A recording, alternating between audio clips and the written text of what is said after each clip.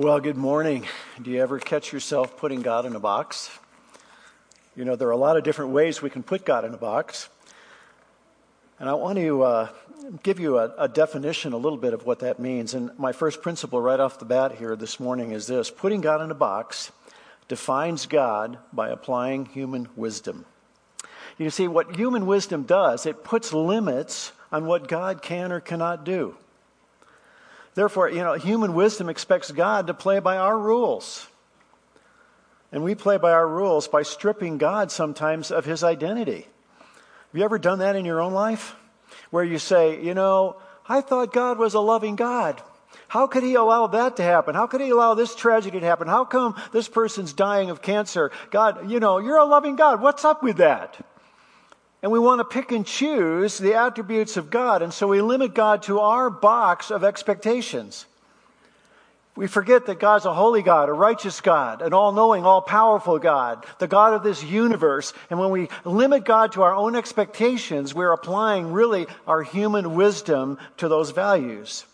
But what kind of people are likely to put God in a box? Me? I struggle with that all the time. When I was born, my parents gave me the name Thomas. You figure it out. I was a doubter from the get-go. And I spent a lot of times in my life just questioning, God, what's up with this? Why did you choose to do this? What's up with that?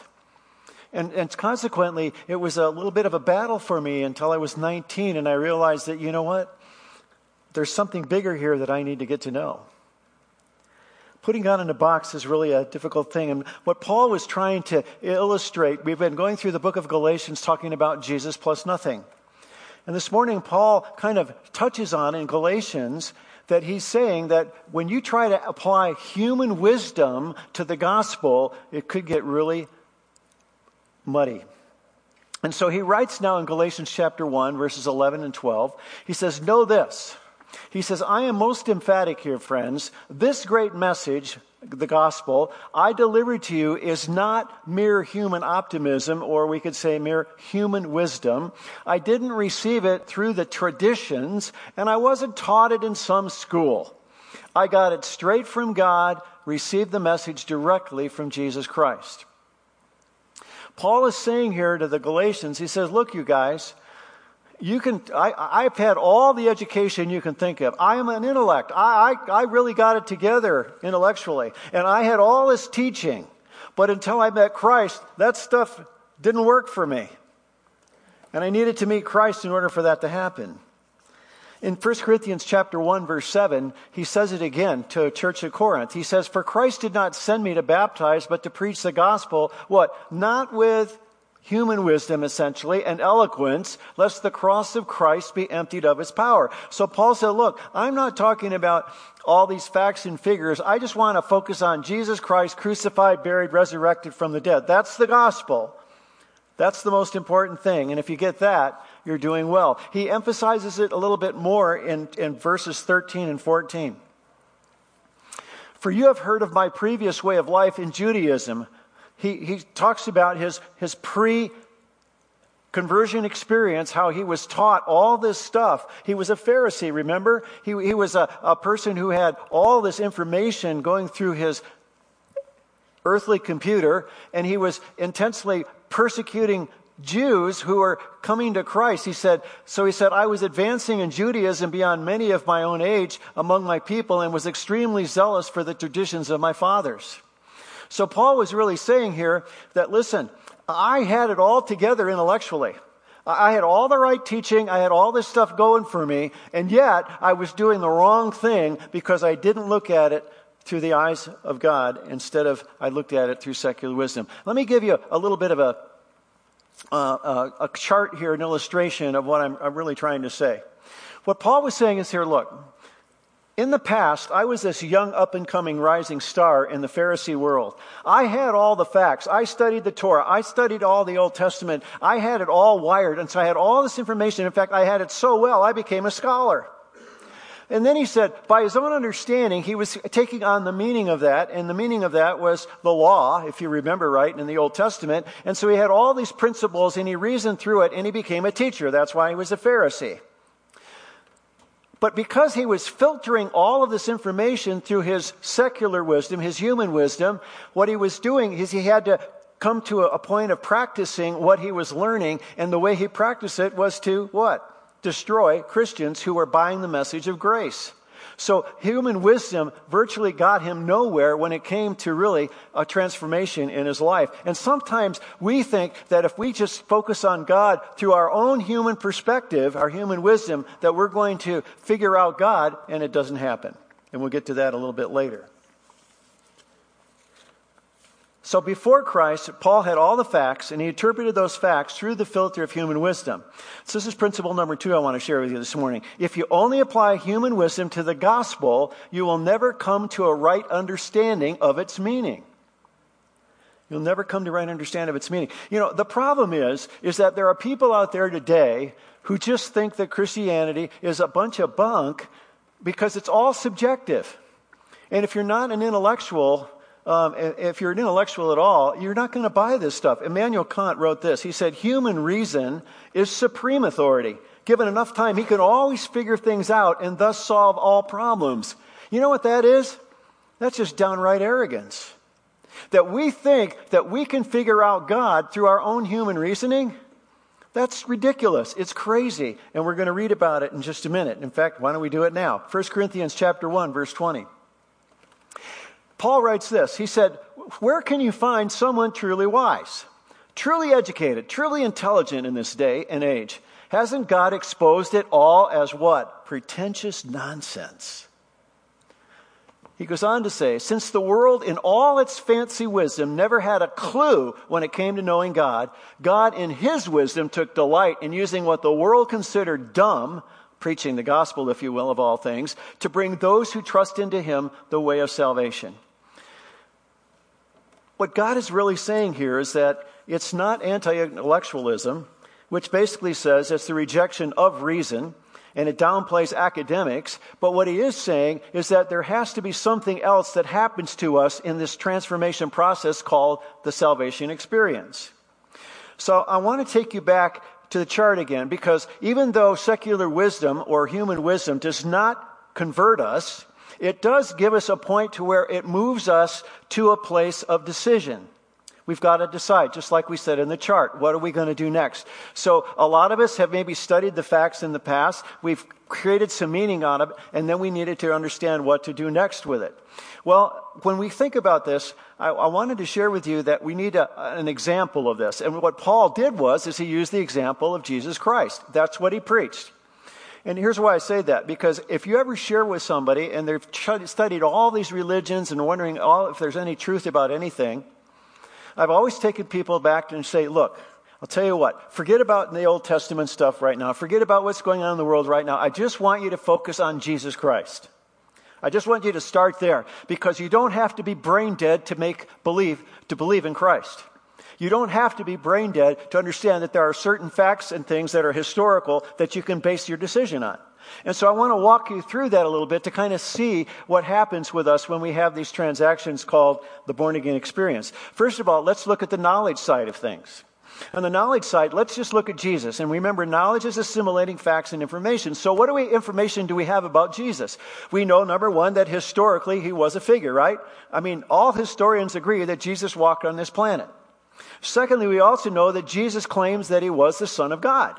Nobody else has made that claim and backed it up, but Jesus Christ claimed he was Son of God. Now, he either was a liar or a lunatic, as some people say, or he was telling the truth. So you got to assess that. That's a part of your facts. Jesus predicted how he would die. He made it very clear how he was going to die, that he was going to be crucified on a cross, right? And that he was going to rise again. He predicted that he would resurrect. And indeed he did. That's a historical fact. Nobody's been able to argue or refute that fact, scientifically or otherwise. Fifth, Jesus appeared to over 500 people after he resurrected. He actually had witnesses that saw that he was a living being after he had been crucified. His disciples even saw him ascend into heaven, where he is today.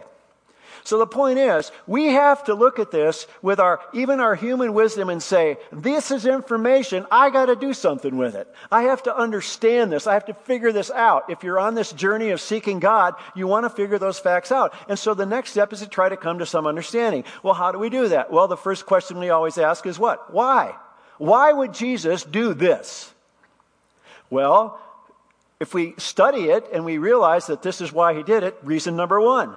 In one of Jesus' prayers in John chapter 17, verse 1, and Jesus said this, he looked toward heaven and prayed, Father, the hour has come, glorify your Son, that your Son may glorify you. What he's saying here is that my hour has come, that I will be crucified, and I will finish the mission, because why I'm doing this is because I want to have an opportunity for people to have eternal life in heaven. That was my mission. That's why Jesus did that. Well, secondly, he did it because he loved us.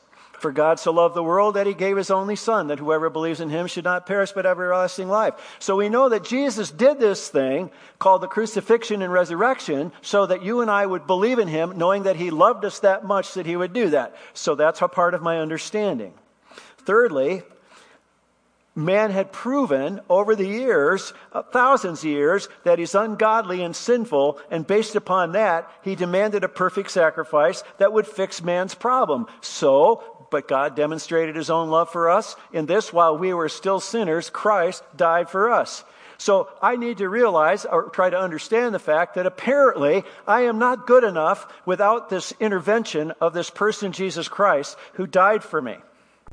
So we assimilate all of that, and we have a great understanding, a little bit of understanding of this. But now, what do I do with this? What comes next? And most of you sitting here have made that next step. You've taken, but secular wisdom or worldly wisdom or human wisdom will only take us so far. But there's something that has to be a transaction there that goes beyond our brain.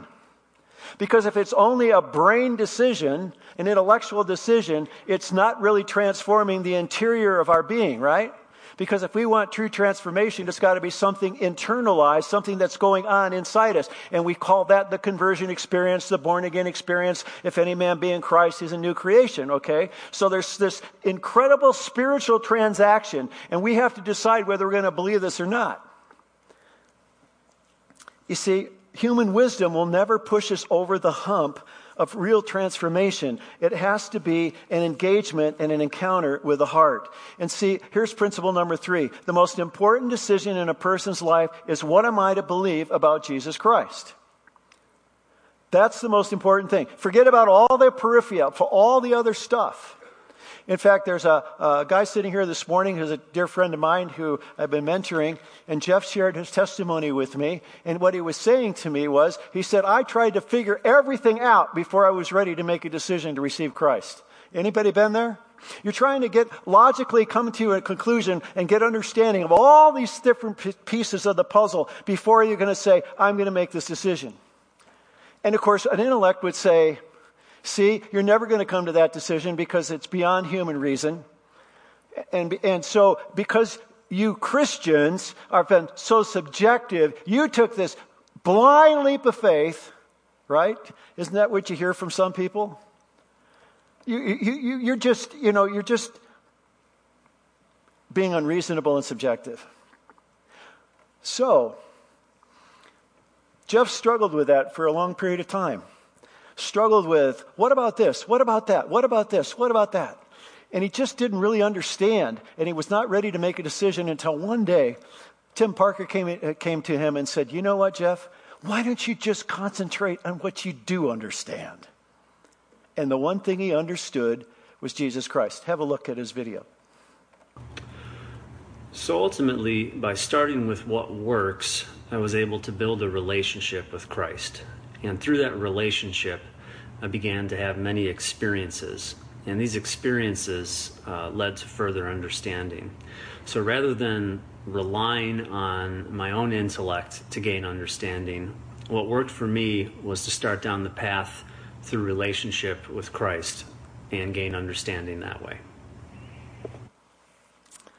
I want to explain that a little bit more. So I want you to look at this chart with me again. See, what Jeff was saying here, up to a point in his life, he was using human wisdom to analyze all the facts. And so he was using his head. But at that point, he was still blind, right?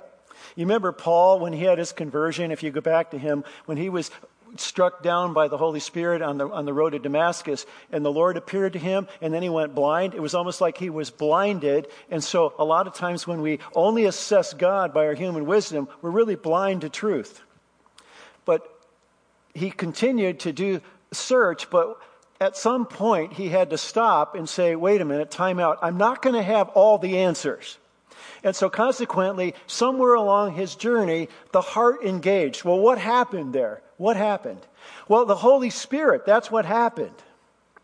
See, we don't give precedence oftentimes to the power of the Holy Spirit. And many of you can testify to this fact, that along your life journey, somewhere along the way, as you learned about the facts about what Jesus did for you, there was something in your heart, something in your inner being, something in your spirit that was drawing you or pulling at you or gnawing at you, right? There was this compulsivity or something there that was going beyond your head, but it was starting to attack your heart.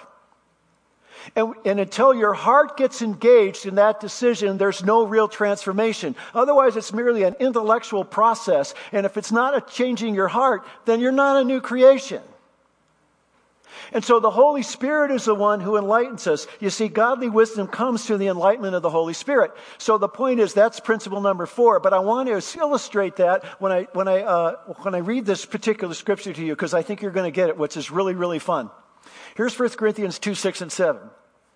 Now pay really close attention here, because when let me just read it. We do, however, speak a message of wisdom among the mature, but not the wisdom of this age or of the rulers of this age who are coming to what? Nada, nothing.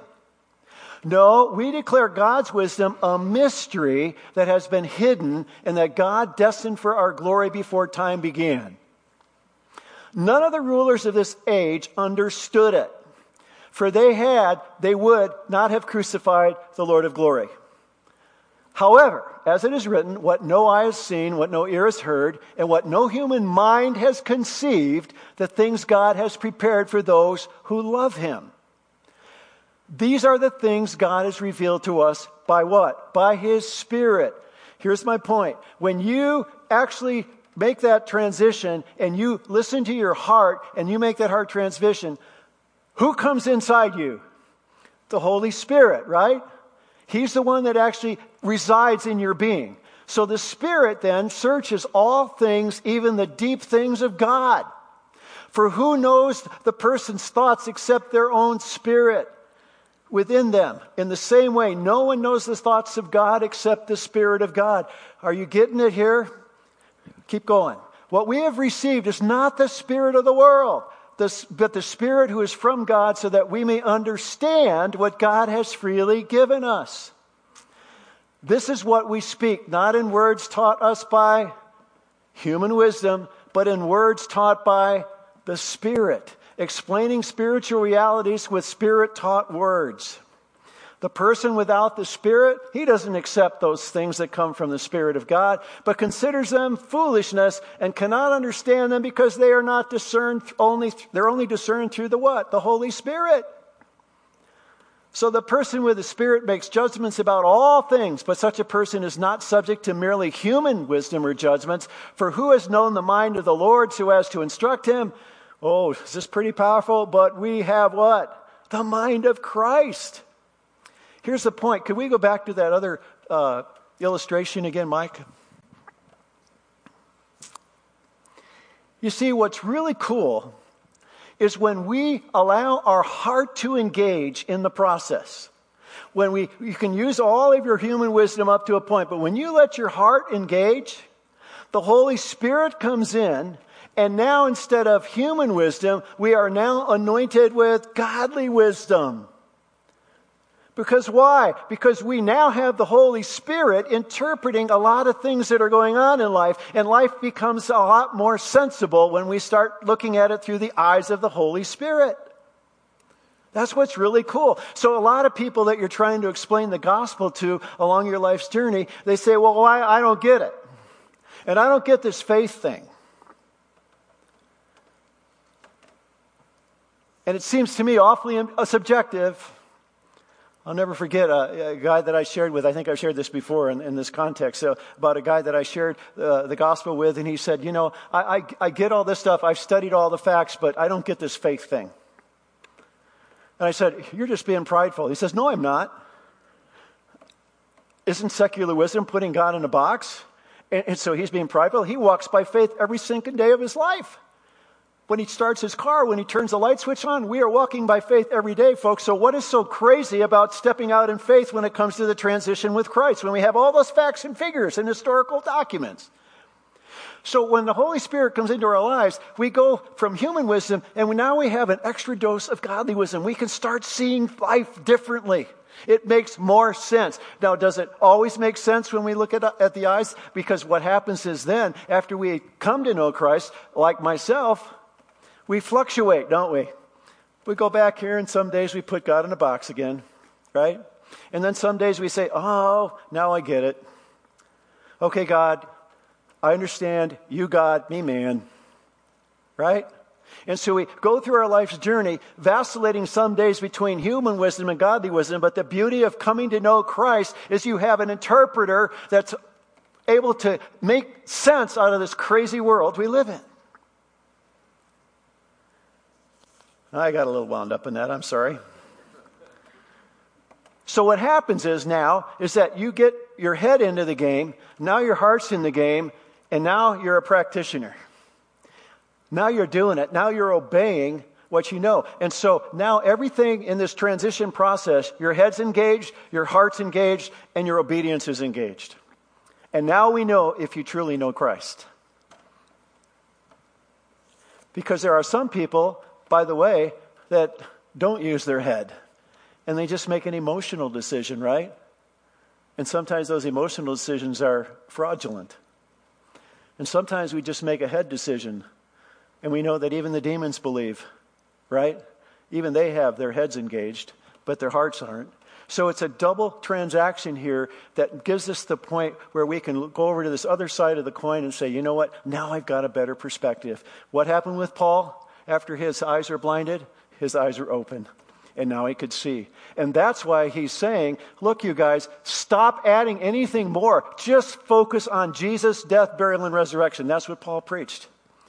Don't add anything to it. Stop putting God in a box. Stop playing games. Stop trying to have God play by your rules, because that's one of the most arrogant things you could possibly do.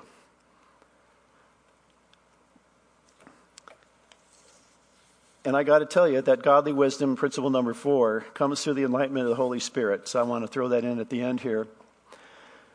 But I want you to know that I still struggle with this stuff. And I don't know if you do, but I sure do in my life. I'll give you one bad example. When I say bad example, because it's a good example, but I was a bad example. I remember waking up one morning years ago, and I was going to share my faith with this one police officer down at Phoenix. And I said to God, God, listen, I'm going to share the gospel with this guy this morning. I've got a burden for him. And if I get up the nerve to do this, then I expect you to make sure that this thing works well. So I went down there and I shared. I got nothing. And I came back and I'm thinking, hey, God, what's up with you? I got the nerve up. I was brave enough and courageous enough to share my faith with you, and you didn't show up. How arrogant is that? You see, we do that a lot in our lives. We have these expectations, and we have these prayers that we put out. And when God doesn't perform, He's not our little genie in a bottle. That's when we use our human wisdom, and we're putting Him in a box. And you say, God, why aren't you playing by my rules?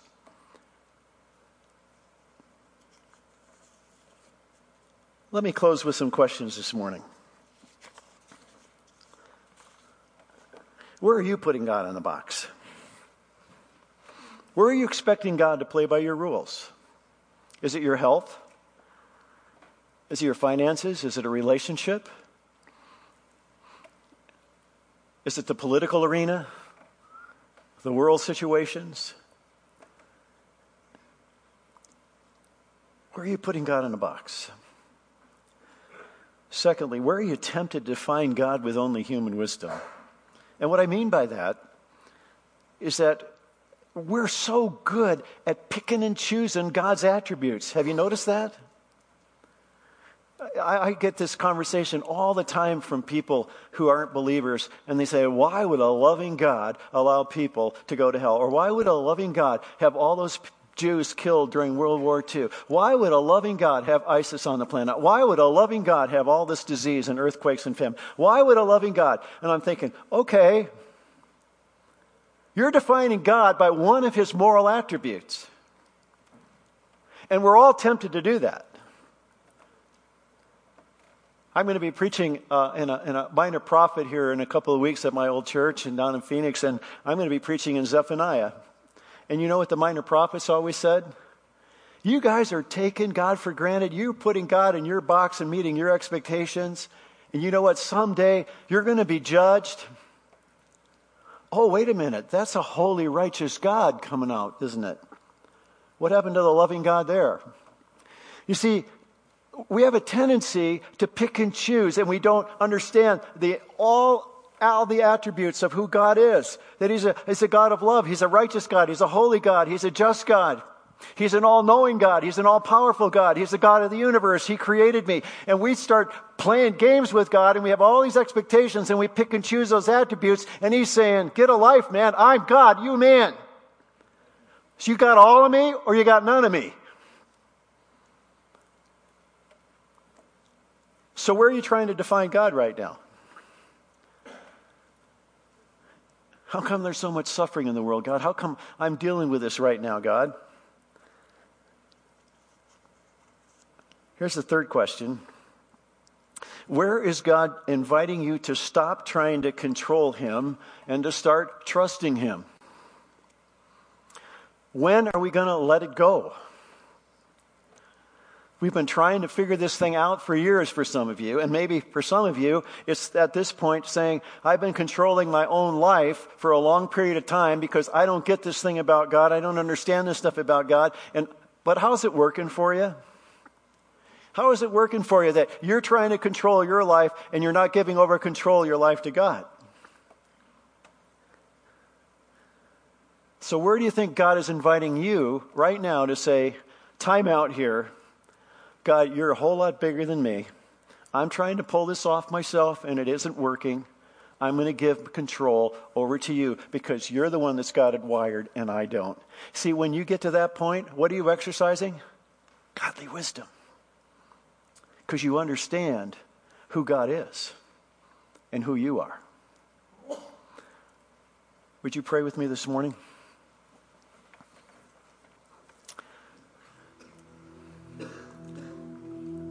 Father, there's so many times that I've tried to put you in the box. And I know there's every one of these people that are sitting here have done it and continue to do it often. God, forgive us for that. I'm so grateful that you look at us and you know how feeble and finite we are at times. And I know you put up with a lot. But God, remind us of who you are. All of who you are. There may be somebody here this morning, Father, that has tried to approach you intellectually for a long time, and they've hit a wall. But yet this morning, your Holy Spirit is tugging at them, pushing them, convicting them, motivating them, whatever that looks like. God, I don't know what that internalization looks like, but you do, and it's a mystery to all of us. But Lord, many of us have experienced it. And God, I pray that this morning they wouldn't resist, that they would recognize the reality of your presence in their life, and they're poking at their heart right now. And God, I pray that that person would just say yes, to know that their eyes would then be spiritually open and the blinders will come off and they will gain a whole new perspective on their life and the life around them. Oh God, I pray that there would be somebody here this morning that would desire that in their life. That they're done doing their research. They're done trying to find logic in so many things. But they're just willing to say yes to you, Lord. And to take that step.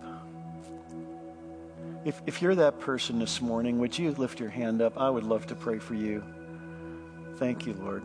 Anybody else? God speaking to you this morning?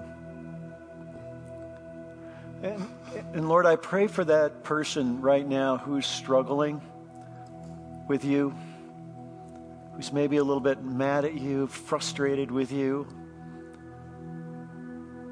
struggling, asking those questions, why, God? I pray that this morning has been an encouragement to remember that you got it all under control. You got it wired, and we don't. And there's probably days where we'll never really understand why we're on this earth, but thank God someday, Lord, we will stand face to face with you, and then we'll see more clearly what you had in mind. But in the meantime, Lord, help us to remember that you're God and we're not. In Jesus' name I pray. Amen. Thank you for listening to the audio from Cornerstone Church in Prescott, Arizona. For more information, visit us online at www.prescottcornerstone.com.